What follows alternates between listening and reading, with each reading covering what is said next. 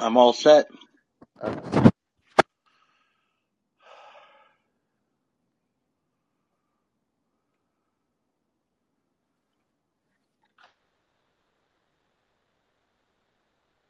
Doug Lain, who used to be for many years the editor of Zero Books, where he published stuff like Give Them an Argument, as well as Kill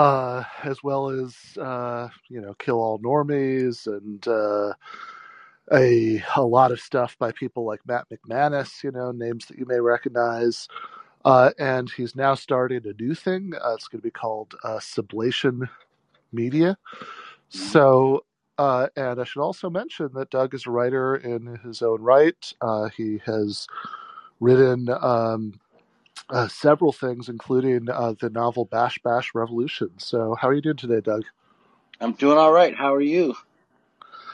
I'm okay. A little harried. The technology is more challenging than usual this morning, but I'm generally pretty good. I've been spending a little bit too much time, I think, thinking about the possible end of the world, Yeah. and uh, I've had the "We'll Meet Again" song from Doctor Strangelove going through my head a little bit too much. So thought that maybe we could take a break from that, from thinking about that today. Yeah. Well, I don't know. I mean, I'm thinking about it too. I watched War Games with my son the other day, and then we watched Doctor Strangelove after that. So we're going through our own nostalgic look back on the end of the world, and hopefully we won't get a rerun that gives us that conclusion instead of Right. the Yeah. lucky break we got before.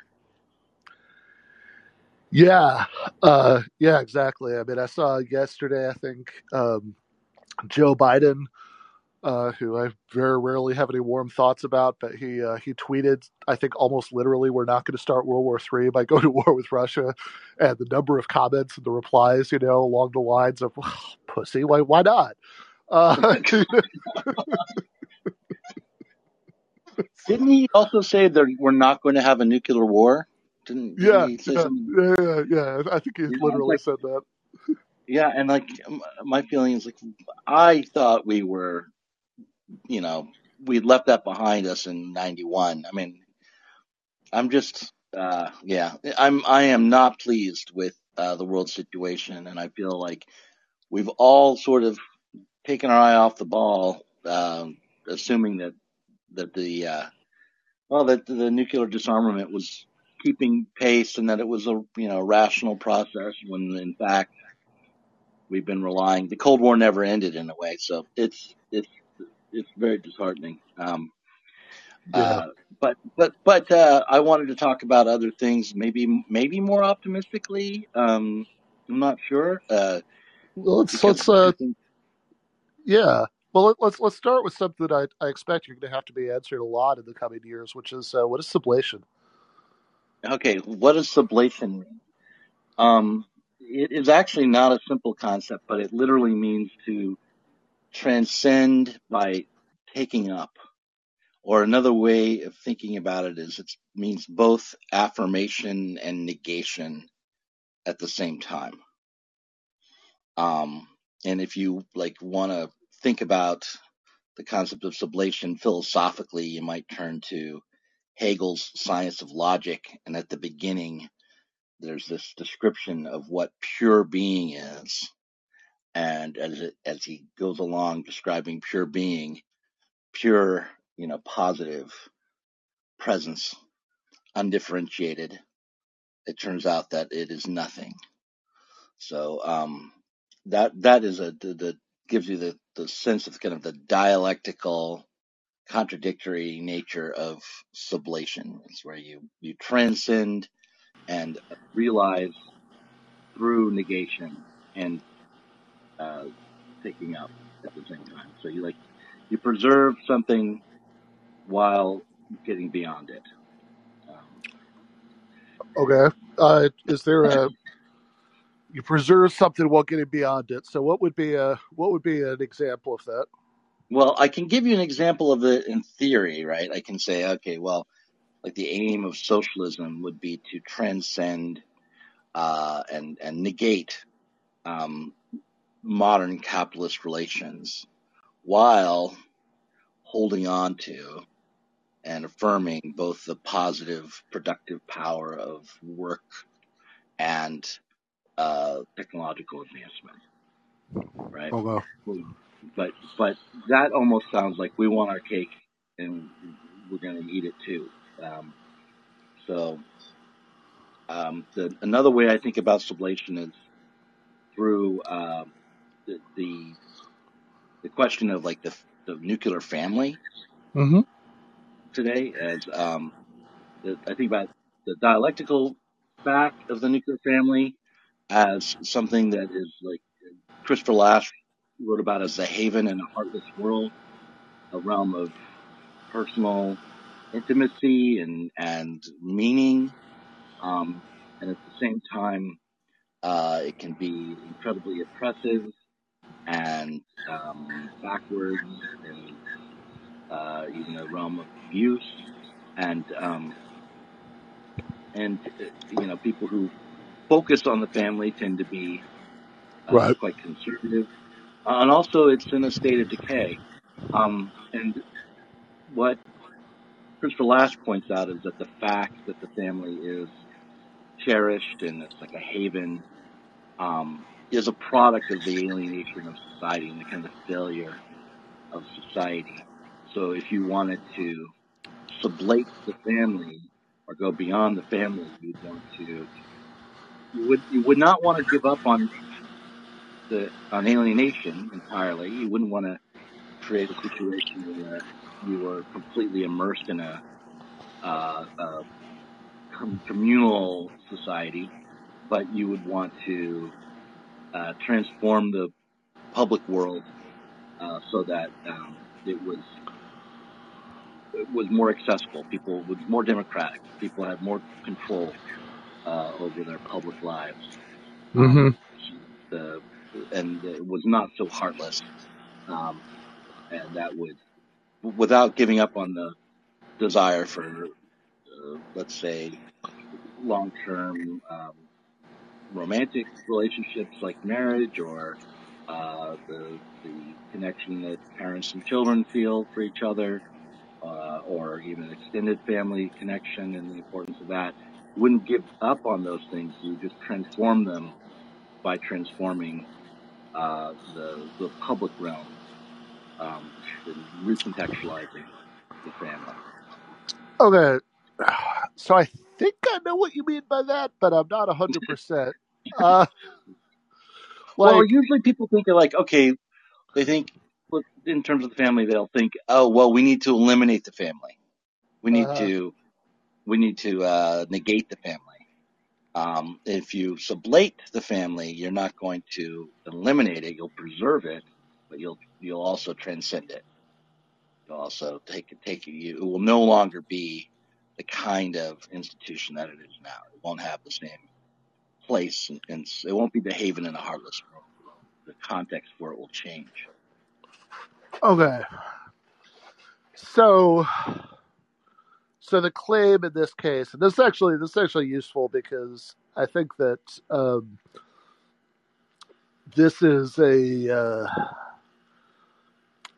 like there's certain kinds of classical Marxist rhetoric about the family that like I always just kind of cringe at because like I don't it sort of it always feels like um, I'm not sure what that means. I suspect that whatever it means could be put in a way that's like way less pointlessly alienated, alienated than saying that Mm-hmm.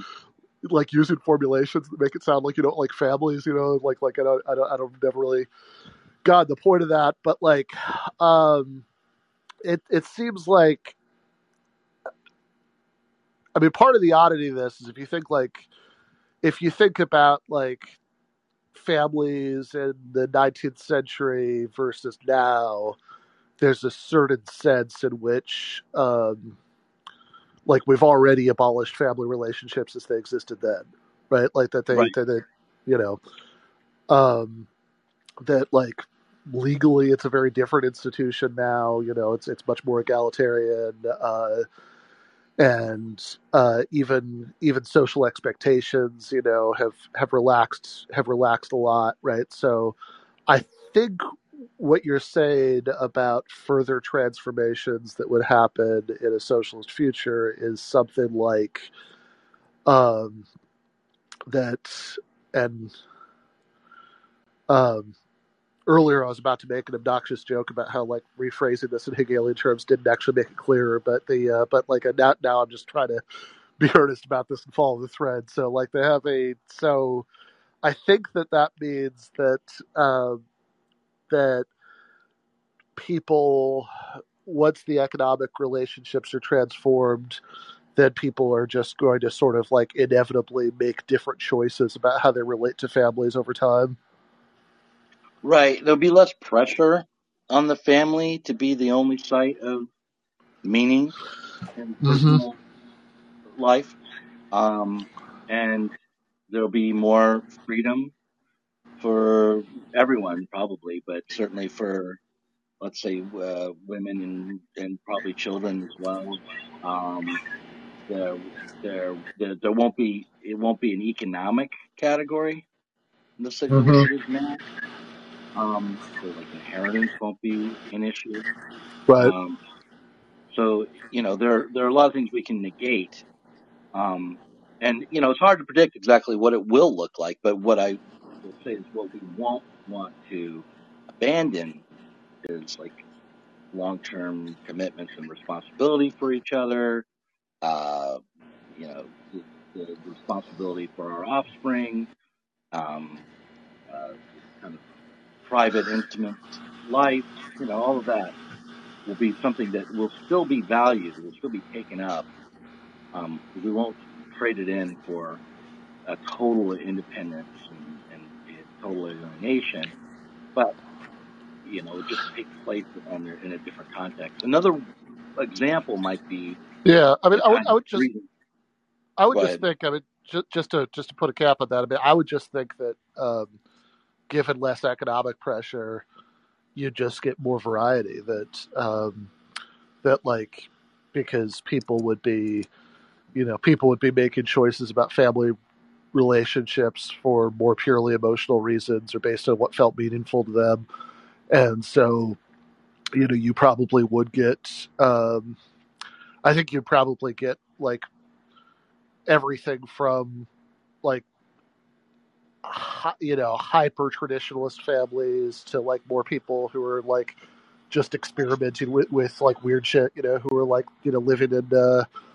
um, living in, polyamorous Wiccan communes or whatever to like some form of like experiment about child rearing uh that I'm not creative enough to imagine right now, like just Yeah, because. Yeah. I tend to think that all these different alternatives that we can imagine, like I don't know, Yeah. a polyamorous commune or something, are arising within capitalism and sort of are shaped by the same forces that are shaping the nuclear family. Like the so-called alternatives are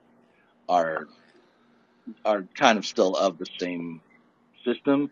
So like what so the kinds of difficulties you might find in I don't know, some polyamorous commune um, are similar to the kinds of difficulties you find in a nuclear family, really, because they're still like these havens from the public world that's alienating, and the world realm of work and politics and history, and this sort of private, cut off, inconsequential in some way, um, realm exists. And unless it doesn't, in which case, it's infected by the economic uh, imperatives of the broader society, and people get, which is what happens, I think, in families. They get, whether it's a matter of the social ills of the neighborhood you're in, Yeah. or the economic imperatives that you're facing.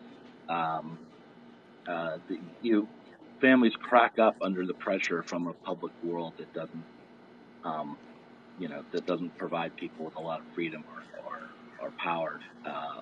for the most part. Right. So maybe from your perspective, what we should really just say is that probably the sorts of family arrangements that people will choose to have lacking those pressures will be, different in some ways from the range of choices that people are making right now, but probably in principle, you can't predict how they'll be different in advance. Right. I mean, I tend to think, and this is, I don't know if I'm being strictly Hegelian here, but I tend to think that this idea of sublation is one where you take both sides of a problem and see how they're working together in a broader context. Like, Mm-hmm. the question of like, should we abolish the family and get rid of these patriarchal institutions, or do we need to defend the family? And it's like the, to try to sublate that, you say, so what is it that is setting up patriarchal power as we know it now, and what are we defending the family from if we want to defend it? And you usually find there's sort of a broader context which is driving the social problems that are dealt with in one or the other way, like defend the family, abolish the family. There's sort of two solutions for one larger social problem. Um, Right. and so I think in order to sublate something or transcend it, you have to transcend um, the usual way of one-sided way of looking at a problem. Like, oh, well, the problem is the family itself, therefore we should abolish it. Or the problem is the decadent, society of self-indulgence and narcissism, so we need to protect the family. Like, neither one of those things are adequate to the task of transcending the problem that has arisen around the family. And another Yeah. example of sublation. And both of those are like, it seems like, might suffer from the assumption that like what you should do is something that directly has to do with family arrangements, when like it could be that, I mean, look, without being like unacceptably authoritarian, there's really nothing much that you could do that's directly about family relationships if people are choosing to, have relationships that are, too patriarchal, or too alienated, and whatever, like the opposite is. Yeah, I um mean, that not to sound people, this. Go ahead. Yeah. people are going to do what they're going to do, but like you can change the economic conditions under which they're making those choices. Are you there? Yeah, I'm here. Okay, I got a phone call that came in, so I had to swipe down. Yeah. Yeah, I heard the last thing you said. Well, I would say like, yeah, you can't change those relationships, but the other thing is, oddly, like the state can't help but do things all the time about the family, right? Like it's Uh-huh. constantly being addressed. So like, there's always going to be questions about divorce laws and property rights and child protection and Right. Right. parental rights, and you're almost compelled to keep doing things about the family. And if you want to do something that will sublate the problem, then you may have to do something that isn't directly about the family, in the context of there being tons of policy about the family, tons of attempts to address the problem. The other thing that I would bring up is like an example of sublation has to do with um, kind of individual, limited, let's call it bourgeois freedom that arose as the working class arose. Like Uh-huh. we used to have these feudal relationships where people would have roles in society that were defined at birth. They would know what kind of jobs they were going to do, um, based on who they were and what kind of family they were born into. And now we have much more independence and freedom. We're self-made in a way that we weren't before, and yet, there's still an entire class of people who have nothing to sell but their labor, and are exploited and limited. Um, Yeah. and if we wanted to sublate that freedom, that problem, the wage relations, say, we don't do Yeah. it by saying, okay, we're going to go back to everyone having the role that is assigned to them at birth, or We don't want to get rid of the kind of freedom that exists now, but we want to see what the context is in which it gets limited. So we want to hold on to the bourgeois freedom and then sublate it by transcending it, um, even through an affirmation of it. That would be sublation. Got it.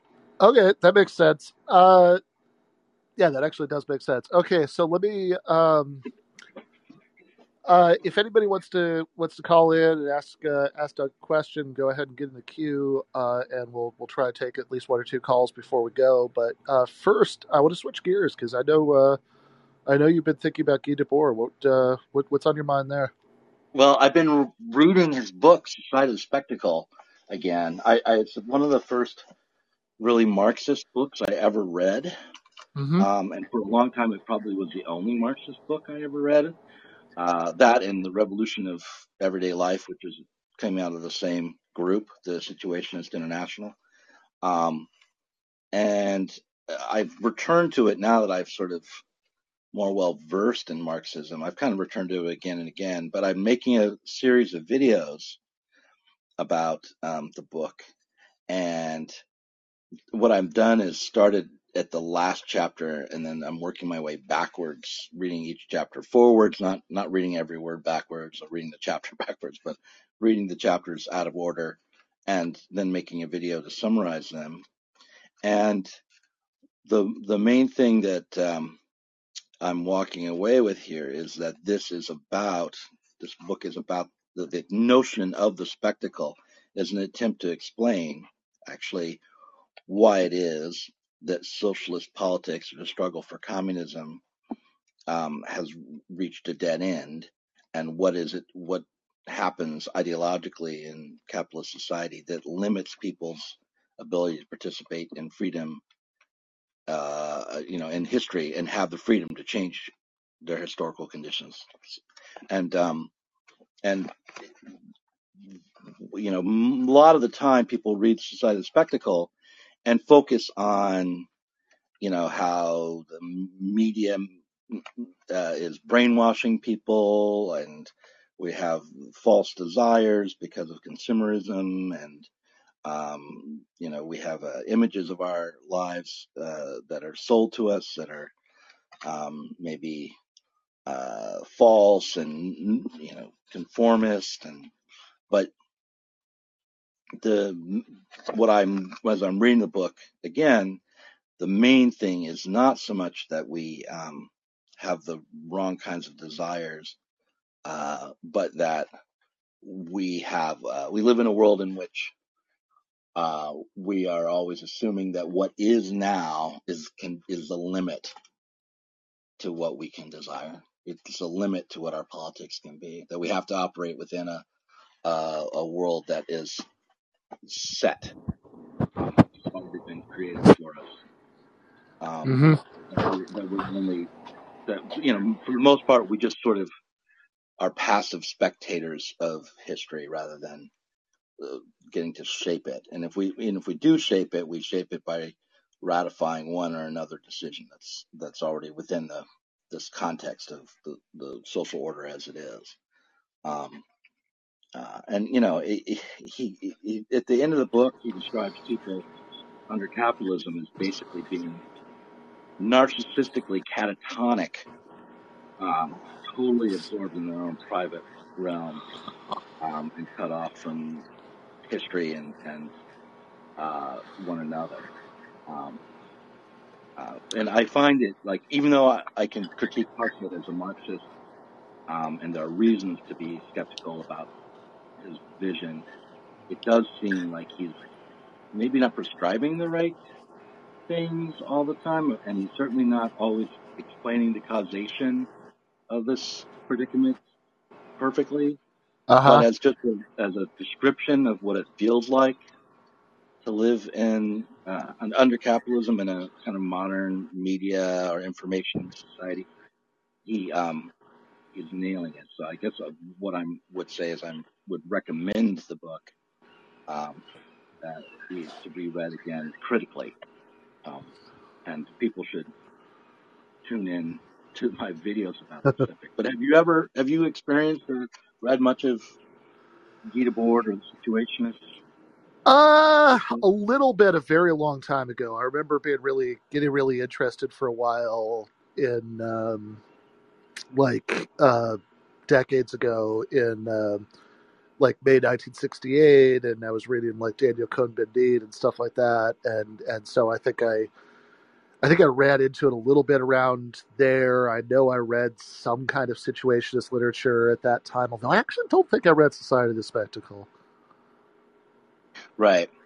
Um, well, Daniel Cohn-Bendit was not a member of the Situationists, but he was certainly an important leader in May '68. I think he was at Nanterre Yeah, originally, um, and part of the student movement there, and became a major figure uh, in yeah, May. yeah. But I mean, I was just kind of reaching for that as something I remember reading that was related. But I feel like at the same time that I was doing that, there was some kind of situationist pamphlet or something that was put out by the SI that I did read as part of that. But I'm not like I feel like I have a really hazy idea of what some of that might have been about.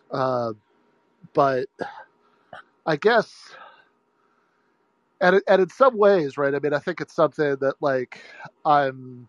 Um,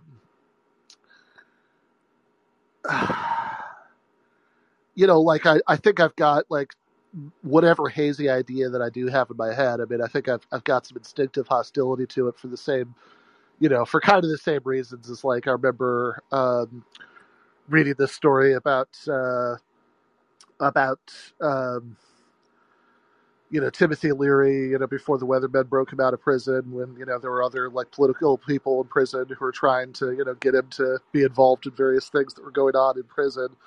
And Leary would just be like, no, man, the real revolution's inside your head. And obviously, Right. and, obviously, what the situationists are about is the like radical socialist transformation of the society around them. But I mean, the vibe that I get is always a little bit too much like, what's supposed to get people to do this is like having like a existential crisis about the emptiness of modern life or something like that, and that just always felt a little bit innately implausible to me. Right. Well, I mean, okay. So I think that is how the work has been transformed and understood, since the 20th century, and, in like since '68, right? It's Uh been huh. sort of transformed into a work about being brainwashed and about being free as an individual, and kind of it's associated with kind of art movements like surrealism and Mm-hmm. Dadaism, and it does draw on those traditions. But it's important to realize that it was a councilist Marxist project that wanted to transform society and was not allergic at all to political action. Like, it wasn't, the Situationists were involved in setting up the conditions that led to May of 1968 and the student worker strikes. They helped organize students at Nanterre in 1967 and created a political scandal around a publication in '67, Yeah. and they had campus, uh, uh, I would say, allies. They weren't really cells or anything from the situations on campus exactly, but there were these sympathetic students, um, and they were influential in shaping the thinking of um, of the students in May of '68. But they were also for that part of the failure of '68 for sure. And I think the fact that they could be transformed into something like, oh well, change the society within your mind, Uh you huh. know, in the popular imagination does point to a problem with their work. But um, if you try to take the value from it, Hmm. kind of what was good about it. Um, it does have to do with. I mean, the best thing to remember is that it's coming out of a Hegelian Marxist tradition. Uh-huh. Um, they wanted to they wanted to negate art as they realized it. They were sublating the art world was one of their aims, right? Like to say we want to eliminate the category of art as something outside of the social world, and yet realize the beauty and aesthetics and personal expression of art through our productive work and through a society which allows people to make their own lives and their own communities and productive work into a Yeah. kind of art. Um, but that's the most hippy dippy aspect of what they were about. I mean, they were, let's say, councilists or anti-Bolshevik Marxists, and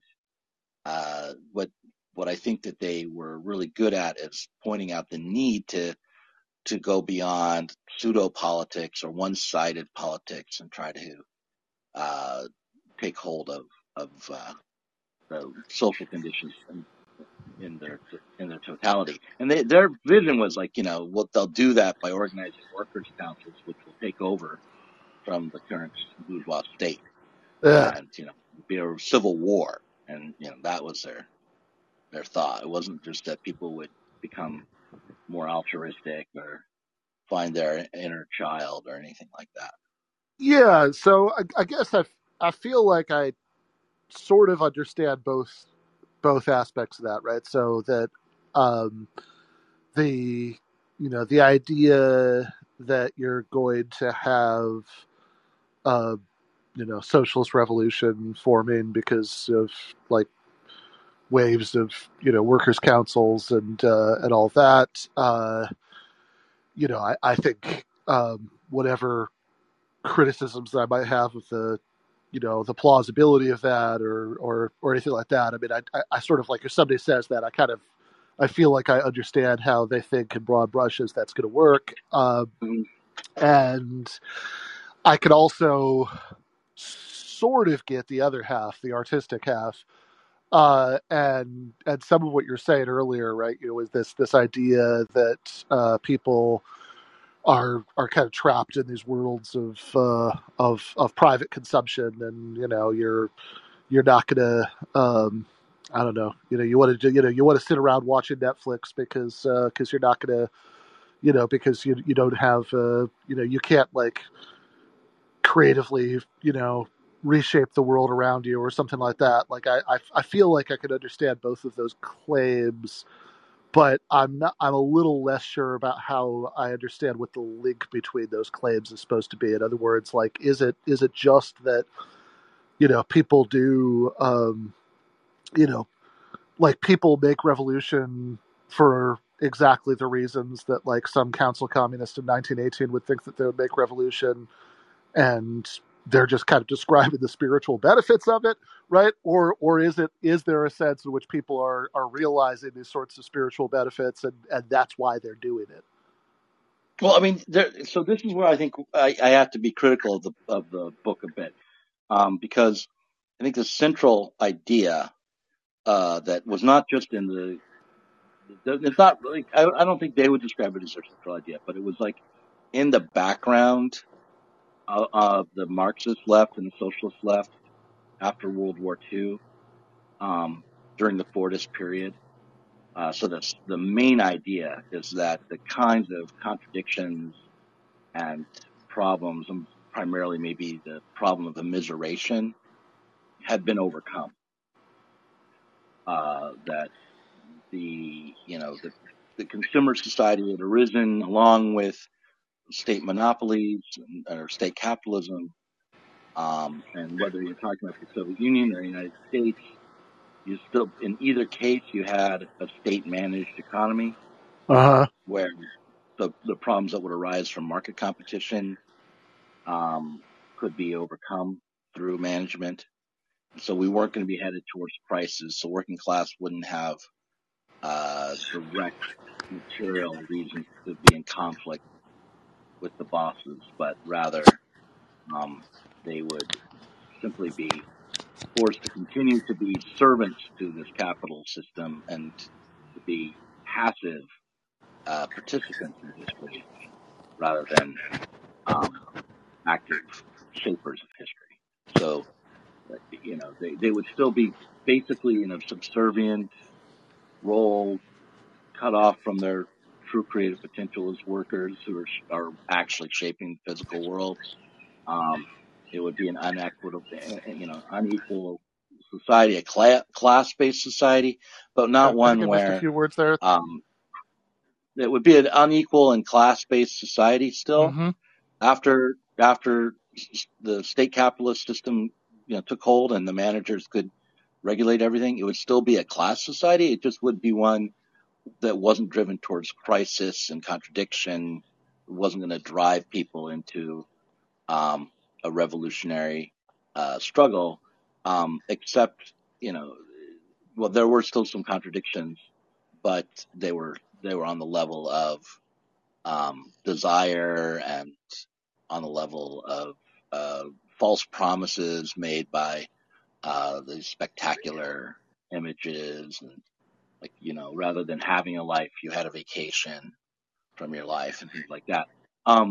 But obviously that all of that idea that we had overcome the major contradictions economically that could arise was false. I mean, that was within like 6 years of the Society of Spectacle being written, it was clear that that the states and Fordism weren't going to be able to keep capitalism running at full profit and Mm-hmm. without crisis. So, um, Yeah, because it because what you're describing does, I have to say, sound a lot like um, people are going to, almost like we're imagining a bunch of people sort of going through some existential crisis that somebody might in a Mad Men episode or something, and then at the end of that, right, once they've had their epiphany, then they become a council communist and they start building barricades, and right, and, you know right, like and so you look at May '68 and ask, what was it that drove that moment to become a general strike with 7 million Frenchmen and women on out on the streets rather than at work, and it did start with dissatisfaction amongst the students with the mm-hmm, life that they were being offered and the future that they were being sold and the desire for realization of freedom that they were being promised, that but couldn't experience. It's down to like Daniel Cohn-Bendit wanted to get rid of the in loco parentis rules right. at university, right? Um, he wanted to change. He wanted to be more free to get laid, amongst other things, and um, a And lot it of the turned students. out that French capitalist society was much more able to accommodate that than he could have imagined. Right, exactly. That's true. Um, but they also the the working class students at Nanterre looked ahead to a future in the factory if they were lucky, because there was a bit of a recession then, but not on Mm-hmm. the scale that we think of now. And they were being held out of the workforce, in the universities that really weren't going to get them anything more than factory work in the long Mm-hmm. term. And they were dissatisfied with their futures as well. Um, and so there, I mean, it's not as though people's personal desires and ambitions weren't shaping the unrest of '68. But it's also true that a lot of the young workers who were involved were working in terrible conditions and were poor, and there were a lot of immigrants Mm-hmm. who were participating in the '68 strike. So even in that moment, the idea that it was just the spectacle that was being overturned and struggled Yeah. against, the workplace conditions and pretty standard material workers' demands was questionable. Um, but I feel as though for people who are already consciously socialist, Uh-huh. like that the Society of the Spectacle is a useful book. It's not like a useful book predicting what will cause revolution, but it is a Right. useful book to say, okay, what is socialism about and why? And this critique of capitalist society, even at its best, does point us at what socialism is ultimately about, like how it's a matter of sublating bourgeois freedom rather than just making sure everyone gets 3 square meals a day. Oh yeah, that's actually a really good sales pitch for me because I mean certainly that last sentence speaks to, like definitely speaks to my interests, and I also think that like there's something that I've been struggling to articulate lately. Like if you read in the new issue of uh, Current Affairs, I have a review of Francis Bufford's book Red Plenty in there, where I talk about this a little bit at the very end. That like there's a sort of, if you think about like all of the things that like Marx seems to have had in mind when he talked about socialism or communism, um, there's like, and what sort of normative goals are involved there. Like some of that, like there's this phrase in the Communist Manifesto about the, you probably know, you probably remember better than I do, but it's something like the free development of each being conditioned by the, free development of all. Yeah. And, and, um, and I feel like, there's a sense in which the free development of each part is sort of the easy part, right? In other words, like not to achieve, but like but to conceptualize, right, what we're talking about. That in some ways this goes back to the conversation we were having about families at the beginning of the episode.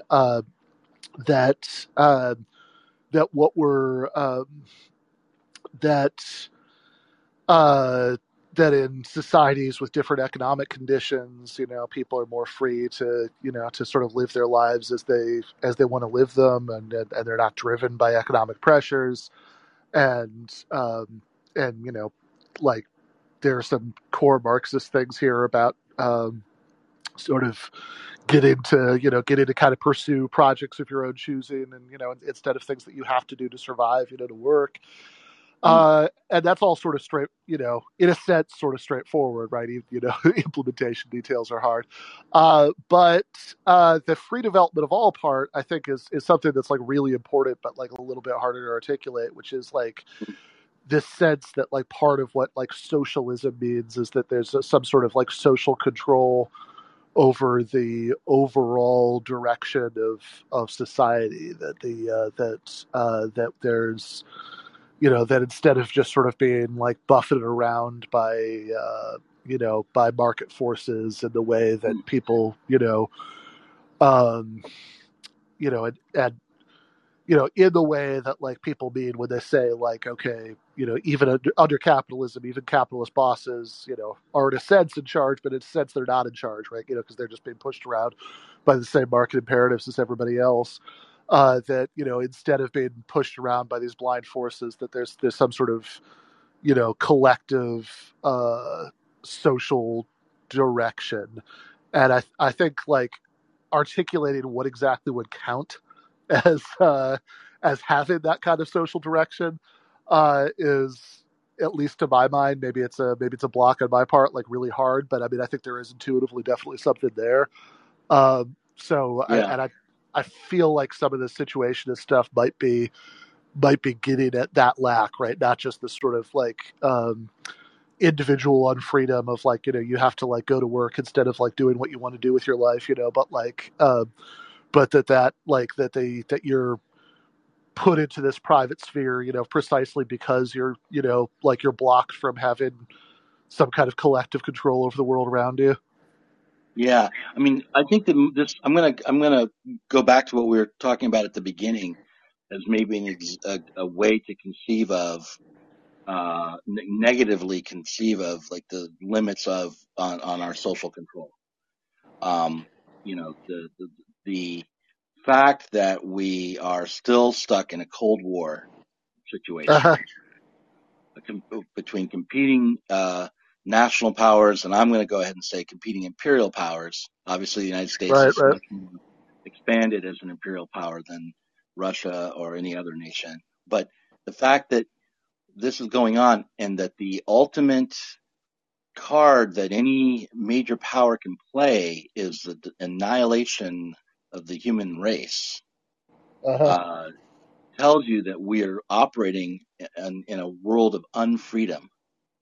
That there are that where our options are incredibly constrained, violently constrained, and a socialist world would be one in which that kind of violent, coercive restraint on the collective will would not be possible.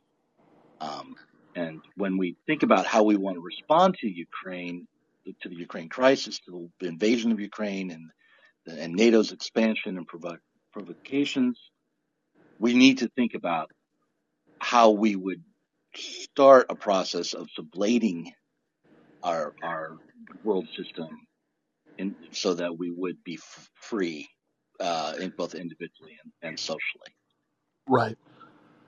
Well, you brought it back to World War III after all. So fair enough. So to anybody listening who had, I'm actually not 100% right now if there's anybody who had been in the queue to call in. The app has been weird for me today, so if you were, my apologies for that. Please call in on Tuesday when we do this again, and I will try to take your calls right away. But I know we both have commitments right now, so thank you so much for your time, Doug. And I just want to plug my YouTube channel. Go to yep, find Doug Lain, Lain on YouTube, and look for our books. We're going to be publishing books. We're going to have a magazine. Sublation Media is happening. So thanks for having me outstanding. on. Yeah, of course, always. All right, All right. thanks, Doug. Bye. Thanks. Bye-bye.